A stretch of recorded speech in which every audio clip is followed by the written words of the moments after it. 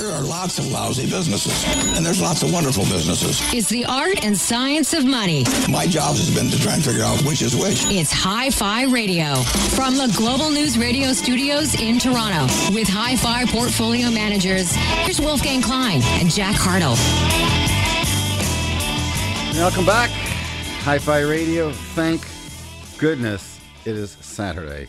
After the week we just had in the markets, Jack, we need a break. We really, really do. But the work never ends, and as such, we got a good show lined up for you just to help you make some sense of the volatile week that we had on the markets. We're going to start with a discussion about the industrial sector. Again, the three sectors that our strategist likes most are financials, industrials, and technology. So we don't speak very much about the industrials, but they do matter. And plus, Trump is going to have a military parade that the world can't wait to see. Ken Herbert's going to talk to us about that. We're then going to speak to our strategist, Tony Dwyer. I think he's in the Appalachians on a skidoo, but of course he's paying very close attention to the markets, and he's going to help us make sense of the messy week that we had. And is it a buying opportunity, or should we head for the hills? Tony's going to help us with that. And we're going to end it with a discussion on real estate. Yes, not just equities and fixed income went lower, so did real estate in Toronto. And so Niels Christensen is going to help us make sense of the real estate market. But without further ado, Ken Herbert, I want to thank you this morning for joining us on Hi-Fi Radio, analyst with Canaccord Genuity. Hi, good morning, Wolfgang. Good morning, Jack. How you doing? Oh, we are doing a tough week we had, but I want to start with a point of levity. I caught on the elevator news. That's where I get my news when I ride the elevator in the ivory towers I work in. That Mr. Donald Trump, President Trump, wants to have a military parade. I think he just came back from Paris, wasn't it? And he saw a similar type parade. He was so impressed with what they were doing in Paris. I think he wants to do one in Washington. So yeah, get that military parade going. Okay, so Ken, how does this play into your space? Again, you cover some defense stocks. You got Boeing under your umbrella. You got what else? Is Hexcel involved in military production? Yeah, they certainly are. So let me just say that I mean, seriousness aside, aside from the parade, you saw this week the U.S. Congress and then the president signed a spending agreement. So we've locked in a 2-year agreement. They obviously still need to work out some of the details, but at elevated levels for defense spending in terms of double-digit growth. So parade or no parade, I think it's a very good time to be bullish on defense stocks, at least here in the United States. So we do have these elevated budget levels. I think the administration has clearly been fairly aggressive on what I would call short cycle spending, and that's addressing areas like readiness and training and what you need to do near term to get the aircraft and the ships and everything combat ready. We've certainly seen a step up in activity in certain parts of the Middle East, but then over the next 1 to 2 years, I think you really start to see the benefits of the inflated budget as it flows into areas around technology, insertion, and everything we try and do here in the United States to maintain the gap relative to peers or near peers like China and Russia. So, and within my university, right, Hexcel has some defense exposure. Boeing, about 25 to 30% of their sales are defense, but specifically, I really like some of the smaller cap stocks like Kratos Defense, KTOS, which has very significant exposure to areas like missile defense and unmanned vehicles, which are seeing obviously a higher profile within the budget now and a higher share of the budget dollars. And then another company, HEICO, ticker HEI, which has a lot of exposure to short cycle defense, smart munitions, aircraft, areas like this that I think are clearly going to benefit under the new budget environment. So it is a parade, and maybe we need a parade, or maybe we don't need a parade, but we're certainly seeing elevated levels of defense spending, at least here in the United States, which I would argue is incrementally positive. It's funny because you mentioned the gap that you have with the other countries, and I think the U.S., next to the next top 9 countries globally, they spend the same amount in terms of budget. So obviously getting that cycle going again is massive for your sector. Jack. Unbelievable. Yeah, $825 billion America spends on defense. On Social Security, they spend $1 trillion. So, well, I guess it's good that you spend a little bit more on Social Security than defense. But, well, you are the policeman of the world. Like it, dislike it, it is what it is. And I don't think anyone's going to really challenge you on that. I think that's really what Donald Trump wants to do. He wants to rebrand America, not only great again, but also as the military might that it once was, or currently is, I should say. If you're just tuning in, by the way, to Hi-Fi Radio, we are dealing with our good friend Ken Herbert, who is an industrial analyst, and just helping us cover off some of the military names. The go-to stock that I always watch, and again, I've never owned it because I sort of find it akin to a tobacco stock, is Lockheed Martin. I don't know how my clients would feel if I bought a military company, but certainly the granddaddy of all is Lockheed Martin. How do you feel about Lockheed Martin at these levels? I know you don't cover it, but you obviously have an opinion on it. Yeah, I mean, I think so. Lockheed moving forward, right, is going to be very well associated and currently is with the Joint Strike Fighter, the F-35 aircraft. So I think there's clearly pressure to or cost pressure near term on that program, and there's been some well documented stories about some of the issues with readiness and getting the fleet that they've produced combat ready and out into the field. It is clearly over the next 5 to 10 years probably by far the single largest program that the DoD plans to buy, and will consume a very significant amount of the budget and the budget increase. It's, the United States plans to buy about 22 to 2,300 of these aircraft at over $100 million a pop. So, wow. And there are 7 to 8 international customers, Canada obviously on the fence. Canada actually pulled back on that one. It's been a big controversy up here in Canada. Yep. Exactly. So you may buy the F-18 instead from Boeing. But on the flip side, I think if you want to talk about, so let me just make 2 points. Clearly, part of this near peer and threat competitive environment with China and Russia, it's hard to really appreciate how much of that is real versus how much of that is politics to support the higher defense spending, which there is very wide public support for now here in the United States. And then second, Lockheed, I think you will certainly face pressure on the large program, but fundamentally it's got a very strong management team. It's got a good portfolio of products in areas that are seeing budget increase. And I think if you are looking for exposure at a large cap standpoint to defense spending in the United States and internationally, Lockheed would be certainly at the top of the list. All right. Well, we're on the line with Ken Herbert, analyst in the industrial space, speaking about some of the military names that he covers. We're going to pay some bills around here and get right back to Ken just after this. Don't go anywhere. There's more great show after this. You're listening to Hi-Fi Radio from Global News Radio 640 Toronto.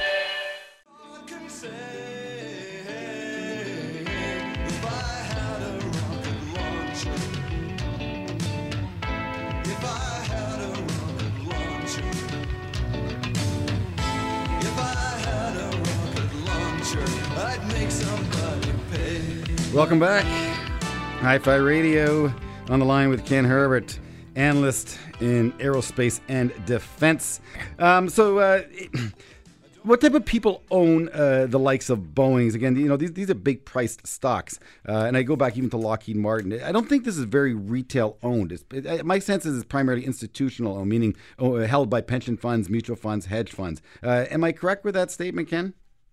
Yeah, that's very correct. And I would say Boeing, you need to appreciate in the last year with the move that the Boeing stock has had, it's the largest industrial stock right now. So it is very well held by institutions, and you've seen a lot of institutional money flow into it as it's become incrementally more important in pretty much anybody's benchmark.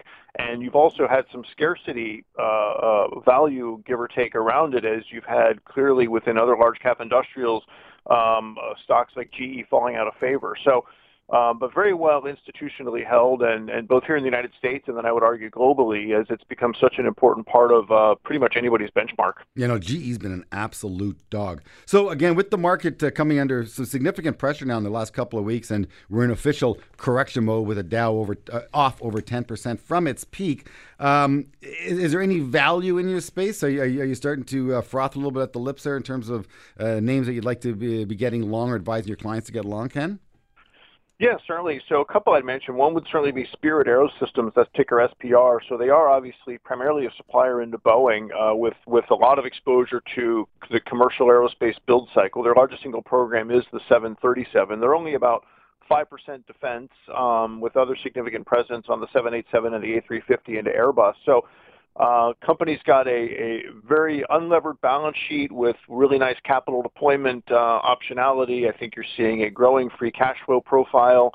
You've got management, the CEO that came from GE a couple of years ago and was running a big piece of their aircraft engine business. So you've got a very strong management team. That's a stock I like for anybody that really wants exposure to the commercial original equipment cycle, specifically Boeing, and it is trading at a significant discount to Boeing. So I think it's from a bargain standpoint, a relative standpoint, it's very attractive. Mm-hmm. And what else?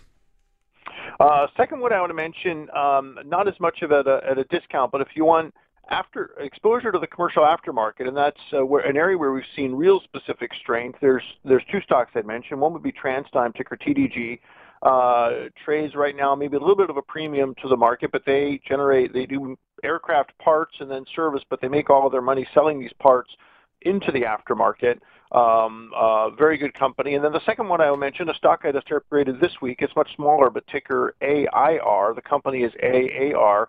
And they are primarily an aftermarket services provider. So they do maintenance work on aircraft and engines. They distribute parts. They do a lot of parts trading. So about, again, 2/3 of their revenues are into the commercial aftermarket and a much higher percentage of their profits. So if you want exposure to the fact that the airlines, record yields, record profitability at the airlines, very good, at least through now, knock on wood, discipline on capacity expansion, and you're continuing to see above sort of historical growth in passenger traffic, obviously here in North America and in Europe, but then importantly in Middle East and Asia and other emerging markets, exposure to the companies that are keeping these aircraft flying, like TransDigm and AIR, I view as relatively attractive as well right now. If you're just tuning into Hi-Fi Radio, we're on the line with Ken Herbert. He's an analyst covering aerospace defense. He covers basically the industrial sector for Canaccord. And, industrials is something that we don't talk a lot about, and Jack and I thought it'd be appropriate to bring you on the show today to help us out, just to get a little more diversity in a portfolio. But I want to throw it back over to Jack now. Yeah, one of the things about the industrials is that you talk about, or you hear about the short cycle and long-term cycle. And I think it's the long cycle and those contracts that give you a lot of stability in these turbulent markets. I just wonder if you maybe talk to the listeners about that, Ken, on how they do have these long-term spending cycles, and they do provide stability to these industrials. Good point.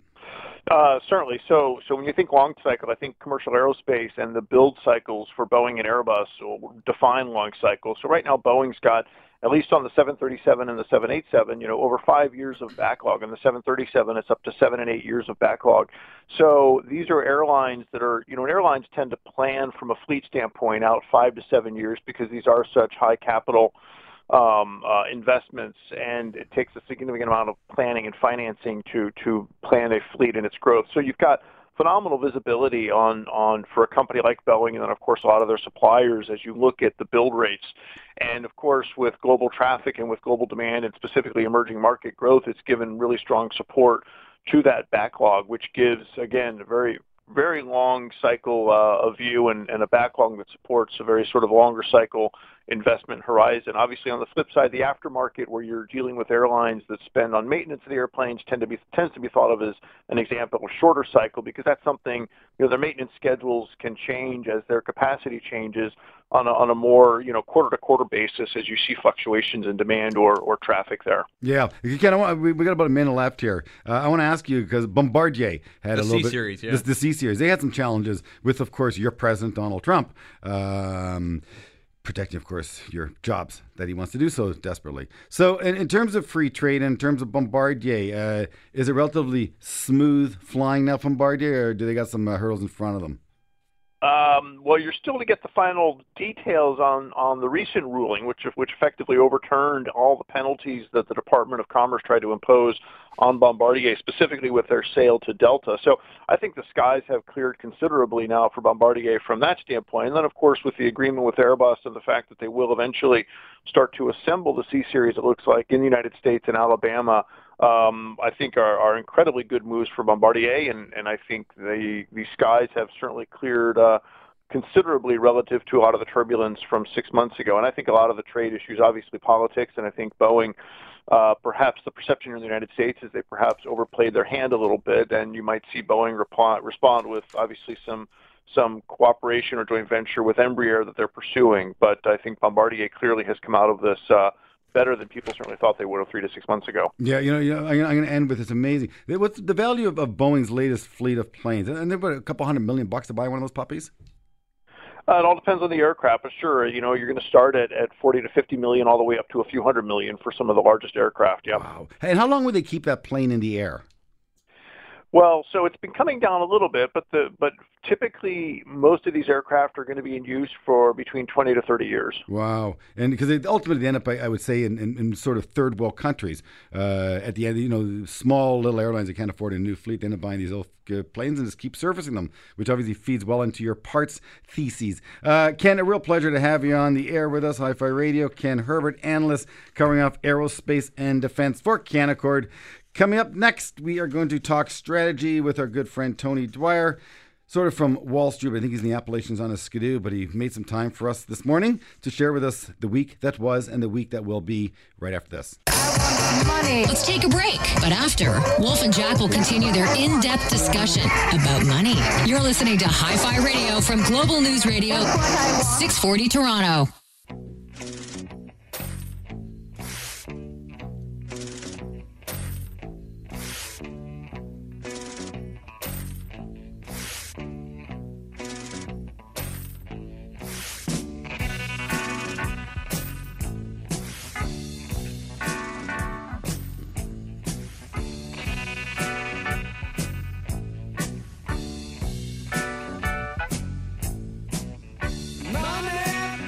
I had to wait for it.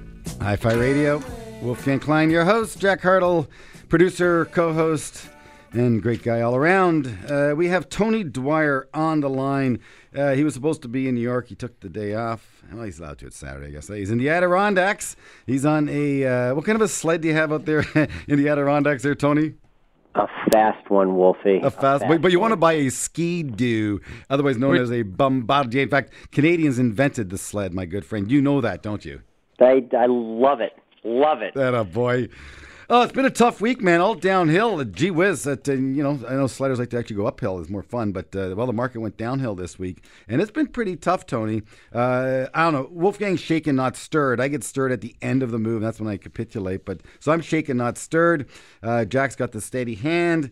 And when I spoke with you yesterday, you said, Wolfie, you got to do a little buying in here. That's why you raised some cash a couple of months ago, correct? That is exactly right. See, the funny problem that the listeners might feel or identify with, corrections, when the market's going up, it's very easy to call for corrections because you don't have to deal with it. So I like to say corrections only feel natural, normal, and healthy until you actually get one.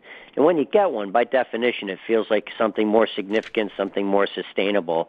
And this one, maybe it was kicked off by some of the volatility ETNs, but ultimately it came down to two things, Wolfie. It came down to there was far too much investor optimism coming into this year. I mean, you were on top of a 20% year, and then you kicked it up another notch with a 7.5% start straight up without a pullback.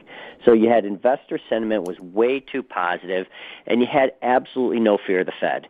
When I look back at times when, as measured by the Monetary Policy Uncertainty Index that the Fed puts out, that's historically low.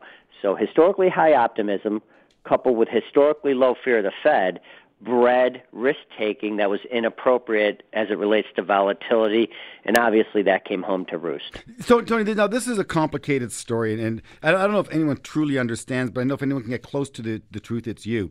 So, volatility. There was an ETF, a derivative that was created. I guess hedge funds were betting that volatility would decrease after a historically monstrous decrease of volatility. They kept pressing that trade. And at the same time, I guess they were going long the low vol market. So they were shorting volatility and they're going long the market, and they got crushed both ways. How big do you think that trade was? And what kind of contagion risk is the world facing with it? Wolfie, I wish I was smart enough to know. I know it's in the billions, and if you take leverage on that, it's probably the multi-billions, but a lot of that has already come out because it happens very quickly. It happens in a day or two or three. It doesn't happen over the course of a couple of months. What it has done is it created investor fear, so now you're having actual, risk taking is being scaled back a little bit. But also I want to say and make sure the listeners understand, this was an exchange-traded note, not an exchange-traded fund. It wasn't an ETF that created this kind of volatility.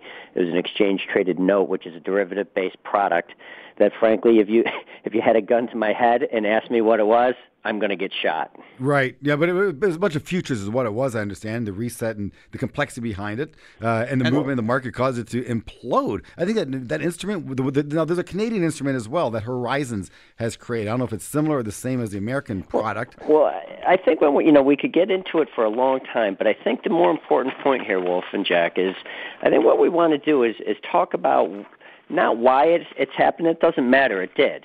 We want to talk about what it means. And when I look back historically, when you get this kind of drop from a new 52-week high, so we measured this through our partner, Jason Gofford at SentimentTrader.com.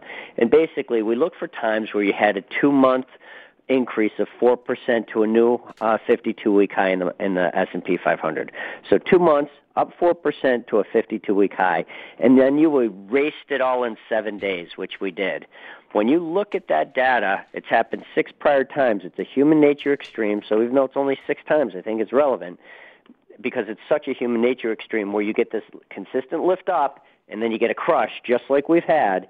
You've been up 2, 3, and 12 months later every single time by a median of 7% and 20% respectively. Right. So and that's off the bottom, Tony? I think you have to sit back and just kind of take it all in. Is that off the bottom, those numbers that you're talking about there, Tony? It's off of the February 5th level, which is like 2650-ish, I think. All right, we got Tony Dwyer on the line. He's our chief strategist with Canaccord Genuity Wealth Management. We've had a very volatile week. Tony is trying to help us calm our way through this and make sense and get set up for next week. And again, I'm always fearful when retail reads the headlines over the weekend. They wake up Monday morning after a couple of down weeks and they do the incorrect but natural feeling thing, and that is to sell the open on a Monday. And I'm going to dissuade people from doing that. I hope Tony can help you do just that, is stay calm and relax, and we're going to get through this mess. But going to pay some bills around here. Going to come right back to Tony Dwyer right after this. Listen, we're going to take a break. But when we come back, more Money Talk. You're listening to Hi-Fi Radio from Global News Radio 640 Toronto. Look at them yo-yos, that's the way you do it. You play the guitar on the MTV. That ain't working, that's the way you do it. Money for nothing and your chicks for free. Welcome back, Hi-Fi Radio. Wolfgang Klein, your host. Jack Hartle, producer of the show, co-host of the show. Tony Dwyer, our chief strategist at Canaccord Genuity, is on the line helping us make sense of the year that has been. And I'm going to say the year began with cryptocurrency imploding, followed by marijuana stocks getting smoked. And then, of course, the broad S&P 500 and the Dow Jones. Well, the Dow definitely into corrective territory. And actually coming up next, our next guest is going to talk about the correction in the real estate market. Yes, real estate, friends, goes down as well. But why you call your equity broker, not your real estate broker on corrections, It's priced daily. I don't understand price daily. How's their price annually? Anyways, but it's true, eh, Tony? In terms of real estate correction, the agents don't get the same type of phone calls that I get from my clients, which causes me then to call you, my lifeline. Well, God, Help I a guess friend. they're fortunate, aren't they? Yeah, I guess.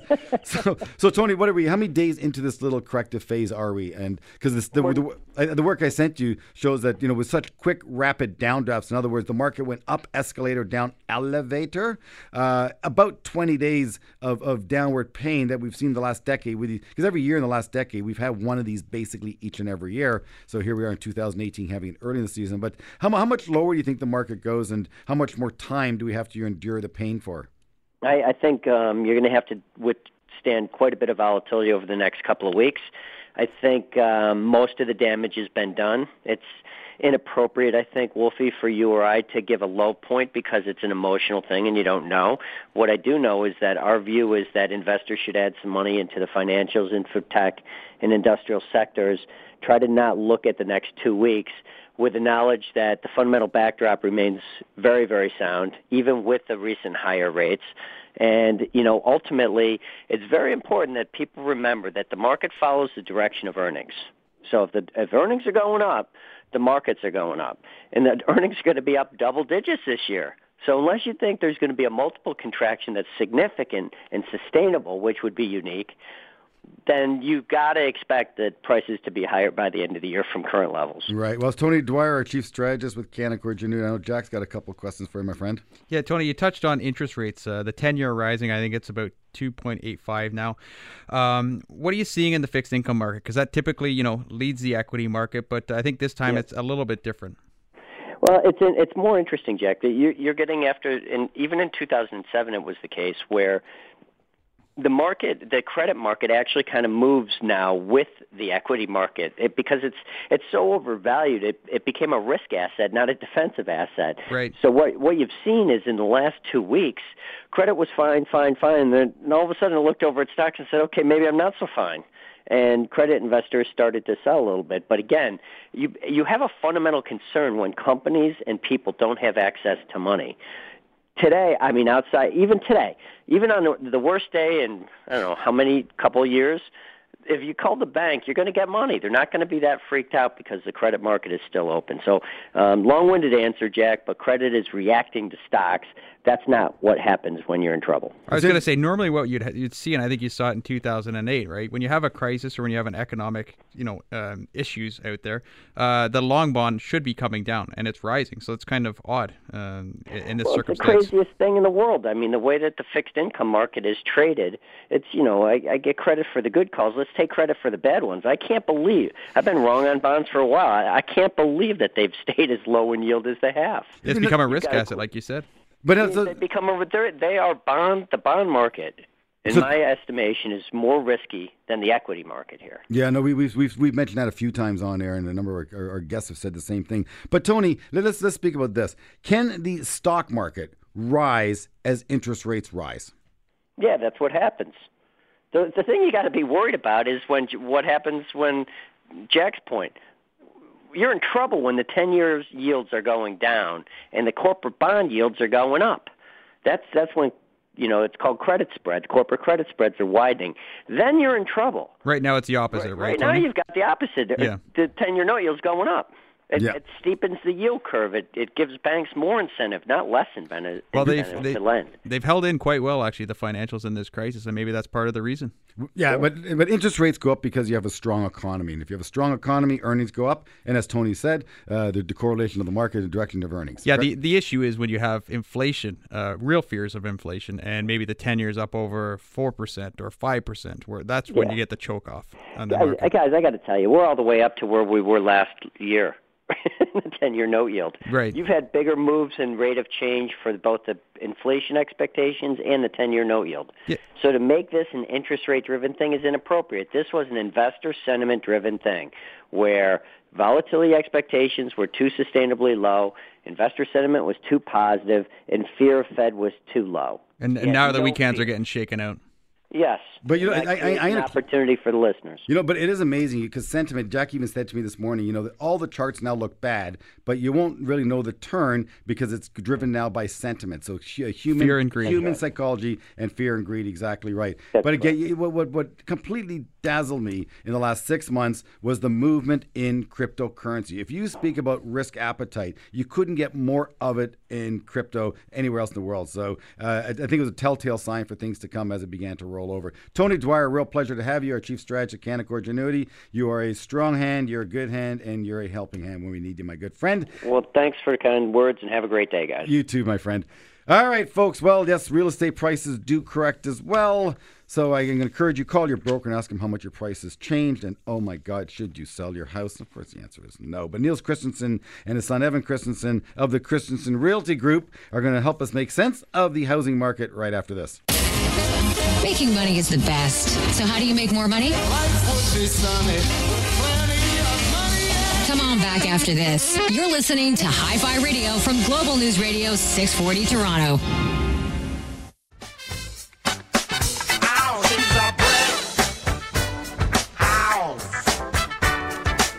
She's mighty, just letting it all hang out. She's a great house. I like lady stack, that's a fact. Ain't holding nothing back. I love it. That's for you, Niels. Hey, it's your generation. You love that song. A little funk. Niels Christensen. Cool in the Gang. Was that who it was? Was that Cool in the Gang? Cool in the Courtney, Gang. was that Cool in the Gang? Commodores. Commodores. That's what I thought. Yeah. Ah, well, you know real estate better than music. It's Niels Christensen, your son Evans Christensen of the Christensen Real Estate Group. That sounds big. Sounds real big. That's good. Niels, you've been involved in the Toronto real estate market now for how long? Since 1986. Since 1986, eh? So 2017, we saw some softness in, I'm going to say we saw some softness in the real estate market. Jack, boots on the ground, after he counts oil rigs for me, he's checked some prices out in the Aurora region, just to give me an indication of the 905 marketplace. And Jack said, well, prices are down. So they were definitely down off peak, but I think the media really sensationalizes things too. So that's an important thing to consider. Oh, they do. All week long they're speaking about the Dow Jones having its historic drop this week of over 1,000 points. 1,000 points is 3%, so that's not a historic downdraft, but on a point basis it is. But let's get down to the brass tacks here, why I brought you into the studio, because in our business, Niels, when prices correct of the stock market, because you call me and said, well, prices are down, a little concerned here, what's up? But yet real estate, when it moves 5, 6, 7, 8%, and it does on a bad month in a bad political environment, I don't think clients call you up and yeah, they do. Well, I don't call them saying, Niels, help me reset the price of my house. No, but you're not selling. But clients that are on the market, they get concerned about, and they call us too. But here's the deal: I find that our market right now is a market still trying to find its feet. The media gets all over this, that the prices are going down and so on. In some areas they are. It's neighborhood specific in the GTA. But what we've enjoyed over the past number of years is not a normal market. I think we had gains of about 19% there one year. Ridiculous. Yeah.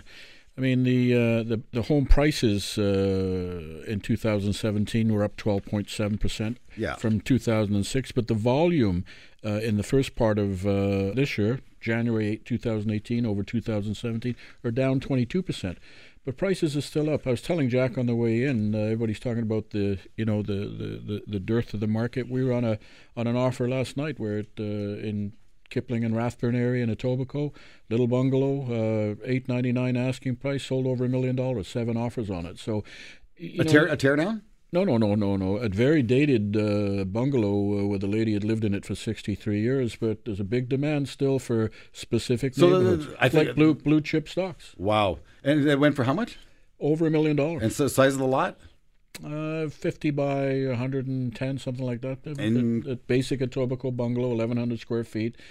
7 people lined up to buy it. I'd say Niels had a good point there. I mean, you end up paying a premium for a premium location in real estate, and you see the same thing in the stock market. We just had Ken Herbert on talking about Boeing. Those type of stocks that have the predictable earnings, they demand the high multiples, and a multiple is simply what you're willing to pay for the stability of earnings. So the average price of the house in Toronto was $736,000 in January, which is down 4% from January of 2017, which doesn't really sound that bad to me. I know that, but they use the GTA, right? It's a big area. If you look at certain neighborhoods, there are certain neighborhoods that have fallen off the price from last year. Other neighborhoods, there's no inventory. Even though inventory has risen 17% this month, January, over last year. Inventory has. Yeah, we have more inventory, but it's still in certain neighborhoods, in your neighborhood, my neighborhood, there's a lack of inventory and a lot of buyers. Yeah. Well, look, again, I can say the same thing to you. The Dow Jones or the S&P 500 or the TSX is a big, broad place, which is correcting this year, but there are pockets of optimism as well. But, at the end of the day, the average price does matter. Let's speak about the lending standards, because really much of this is government... government-induced, for sure. Induced is the right word, yeah. I call it government interference, actually. Well, I would say the first thing that they did back in the spring of last year, the homeowners, they knocked down the price with that 15-step plan or the 15 plan that they implemented. Mm-hmm. And then now in 2018, they've gone to the people looking to buy the houses and implemented more regulation on lending. So net, anyone looking to buy a house or anyone looking to sell a house, they're in a tougher situation now than they were probably a year ago, I think. Absolutely. And we saw, Evan deals a lot with the downtown condo market and a younger buyer, if you will, and a lot of those people that were qualified to buy, they jumped into the market in order to meet the new stress tests and the lending. Is that what you were finding, Evan? Or? Are you speaking about the rush before January? Yeah. A ton of people were calling me, the first week of December, running out and buying as much as they pretty much could before those new lending rules came in. So would those people qualify under the new rules if they were looking to buy a place now? They would qualify less. Maybe they were looking for a home, but now they're going into a condo or townhouse. Well, look, Toronto home prices have come under some pressure. Niels Christensen, Evans Christensen of the Christensen Real Estate Group are in studio to help us make some sense of home prices, but we got to pay some bills around here, my good friends. So stay tuned, and we will be right back with the Christensen Real Estate Group right after this. Stay with us. There's more shows still to come. You're listening to Hi-Fi Radio from Global News Radio 640 Toronto.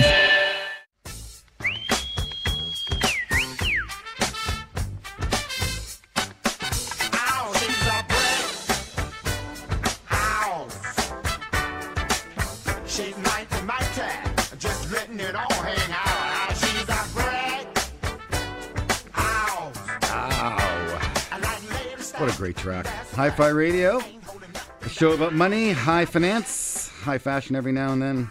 We're going to incorporate some real estate into the show today. We have the Christensen Real Estate Group in the house, the Brick House. House of Course Entertainment, I guess it is. Global News 640 in Toronto. Evan Christensen, you're the son of Niels Christensen. So you focus on the condo market, which is, I think, very, very smart. Your dad deals with guys like me, the old guys, and you deal with the youth. So condo market, again, every time we have Brad Lamb on in the studio, says there still is no supply.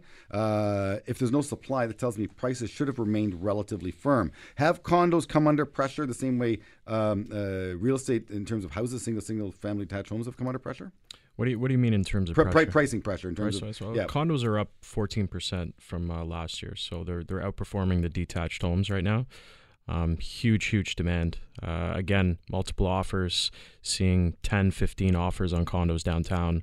I have a lineup of about 10 buyers that are looking for, perfect condos right now to suit their needs, and there's nothing out there. So condos up in price. I was say, Evan, when you're looking at these condos and you're showing them to the prospective buyers, are they families or are they young single people, young couples? Yeah, young execs, young couples, people getting out of the rental market, jumping into the first-time buyer market. Do you see any families moving into these types of condos, like a 3-bedroom type condo or something like that? You know what? There's such a lack of supply of the 3-bedroom condos that it rarely passes through. You'll get the odd person. I guess. Yeah. Well, what the developers are building are 600 square foot condos. You can't put a family into that, right? So. No. Incredible. So guys, where do you think the opportunities are in the real estate market right now? Is it in the condo market, or is it actually in the single detached home market? From an investment perspective? Yeah, from a longer term investment perspective. I'm going to think it's in hard land, because I always say you can always build another condo, but obviously not. Brad Lamb was the other way. It's just too difficult to get permitting and the likes. Well, and I think, I follow Brad Lamb, and what and he's a very knowledgeable guy about the condominium market, has been for years. And what he says is true. The city makes it very difficult for developers to build. There's an absence of good inventory, and there's a huge demand. Toronto is similar to a way geographically as Vancouver in that we're constrained on development. Can't go north, right? So, listen, I've called the condo market wrong for the last 10 years, and Evan has proved me wrong many times because I specialize basically in Etobicoke. But the stress test that Jack talked about earlier, I don't think it's a bad thing. I think that a lot of people were jumping into real estate ownership last year, leveraged to the eyeballs, and it's not a good thing. And you look to what happened in the States, and a lot of people found themselves underwater on their mortgages and out of a house, right? But the new stress test, no matter how much you put down, you still have to qualify based on an income metric. Is that correct? That's correct, yeah. So if someone's putting down 60%, they still have to qualify as if they were only doing 5% down. Is that right? Not exactly right, but what happens is that it speaks to people's level of affordability. When people say, I can afford this and I want X for that, it's sort of corrected their expectation, if you will. Right. They have to accept a little bit more constraint on what they're buying. Sure. Well, for a while, I think it's been the greater fool theory in Canada with the real estate market. I'll put 5% down, leverage it up, and then hopefully someone will buy it from me at a higher price down the road. And if they do, maybe I'll even leverage up more next time. Right. So that's my question, because I want to ask you then, what do you find is the average down payment? And are people making that on their own, or how many of those individuals are actually getting help from their parents or grandparents, do you believe? Well, I know it's anecdotal, but again, I'm curious. My market is different from everyone. What are you finding? You finding parental help in first-time buyers? Yeah, big time. I'm finding a lot of people are getting gifts of money. It's, in my opinion, it's almost the only way to afford getting into the market right now is if you have some help somewhere, or if somebody's very prudent and saved a lot of money over a lot of time. It's a big down payment. So, but let me ask you the profile of your clientele then, Evan. Age, income, down payment, and purchase price. Yeah, so I grew up in Etobicoke. A lot of the people that are buying are from Etobicoke, moving downtown, or that I've met through, I guess, my community downtown. Average income is probably 80 to 100 plus. You know, some guys are making much more money than that. And age is anywhere between 26 and 40. I'm kind of working with right now. So. And purchase price and down payment. Purchase price, so looking at around $500,000 to some people over $1.5 million. And down payment. Down payment usually around 20%. They're putting down 20. Yeah. So if they were to then under $500,000, they put 20. That's 100. They borrow 400. To borrow 400 is costing you on a monthly basis about what, $1,800 a month, guys? You figure on four? Yeah. Yep. Sound about right? Yep. Sounds about right. And then your condo fees on that would be how much a month? Approximately $500-$600. So you're to carry that condo is going to cost you $2,500-$2,600. And how many square feet would you get for that $500,000? I'm going to say 500, 600 Depends the area. You're looking at about 800 to 900 on average a square foot. So enough room to swing a cat. Yeah. All right. That was the Christensen Real Estate Group. Niels Christensen, a long-standing friend of mine, my own broker, and his son Evan Christensen. If you're interested in condo, Evan focuses downtown, and if you want to live in the burbs where there's birds and trees, call Niels Christensen of the Christensen Real Estate Group. I'll say that one more time. The Christensen Real Estate Group. .ca. .ca. Great brokers. They know this stuff, and they're ethical and honest and hardworking. Jack Hartle, always a pleasure to have you in my studio. And Courtney, our producer, did a very, very fine job queuing up that brick house for us this weekend on Hi-Fi Radio. Speak with you next week. You've been listening to Hi-Fi Radio with Wolfgang Klein and Jack Hartle, portfolio managers at Canaccord Genuity Wealth Management. For questions about today's show or any money questions you need answered, email Wolf and Jack at wolfgangklein.com. Hi-Fi Radio, for the love of money. We'll see you next week.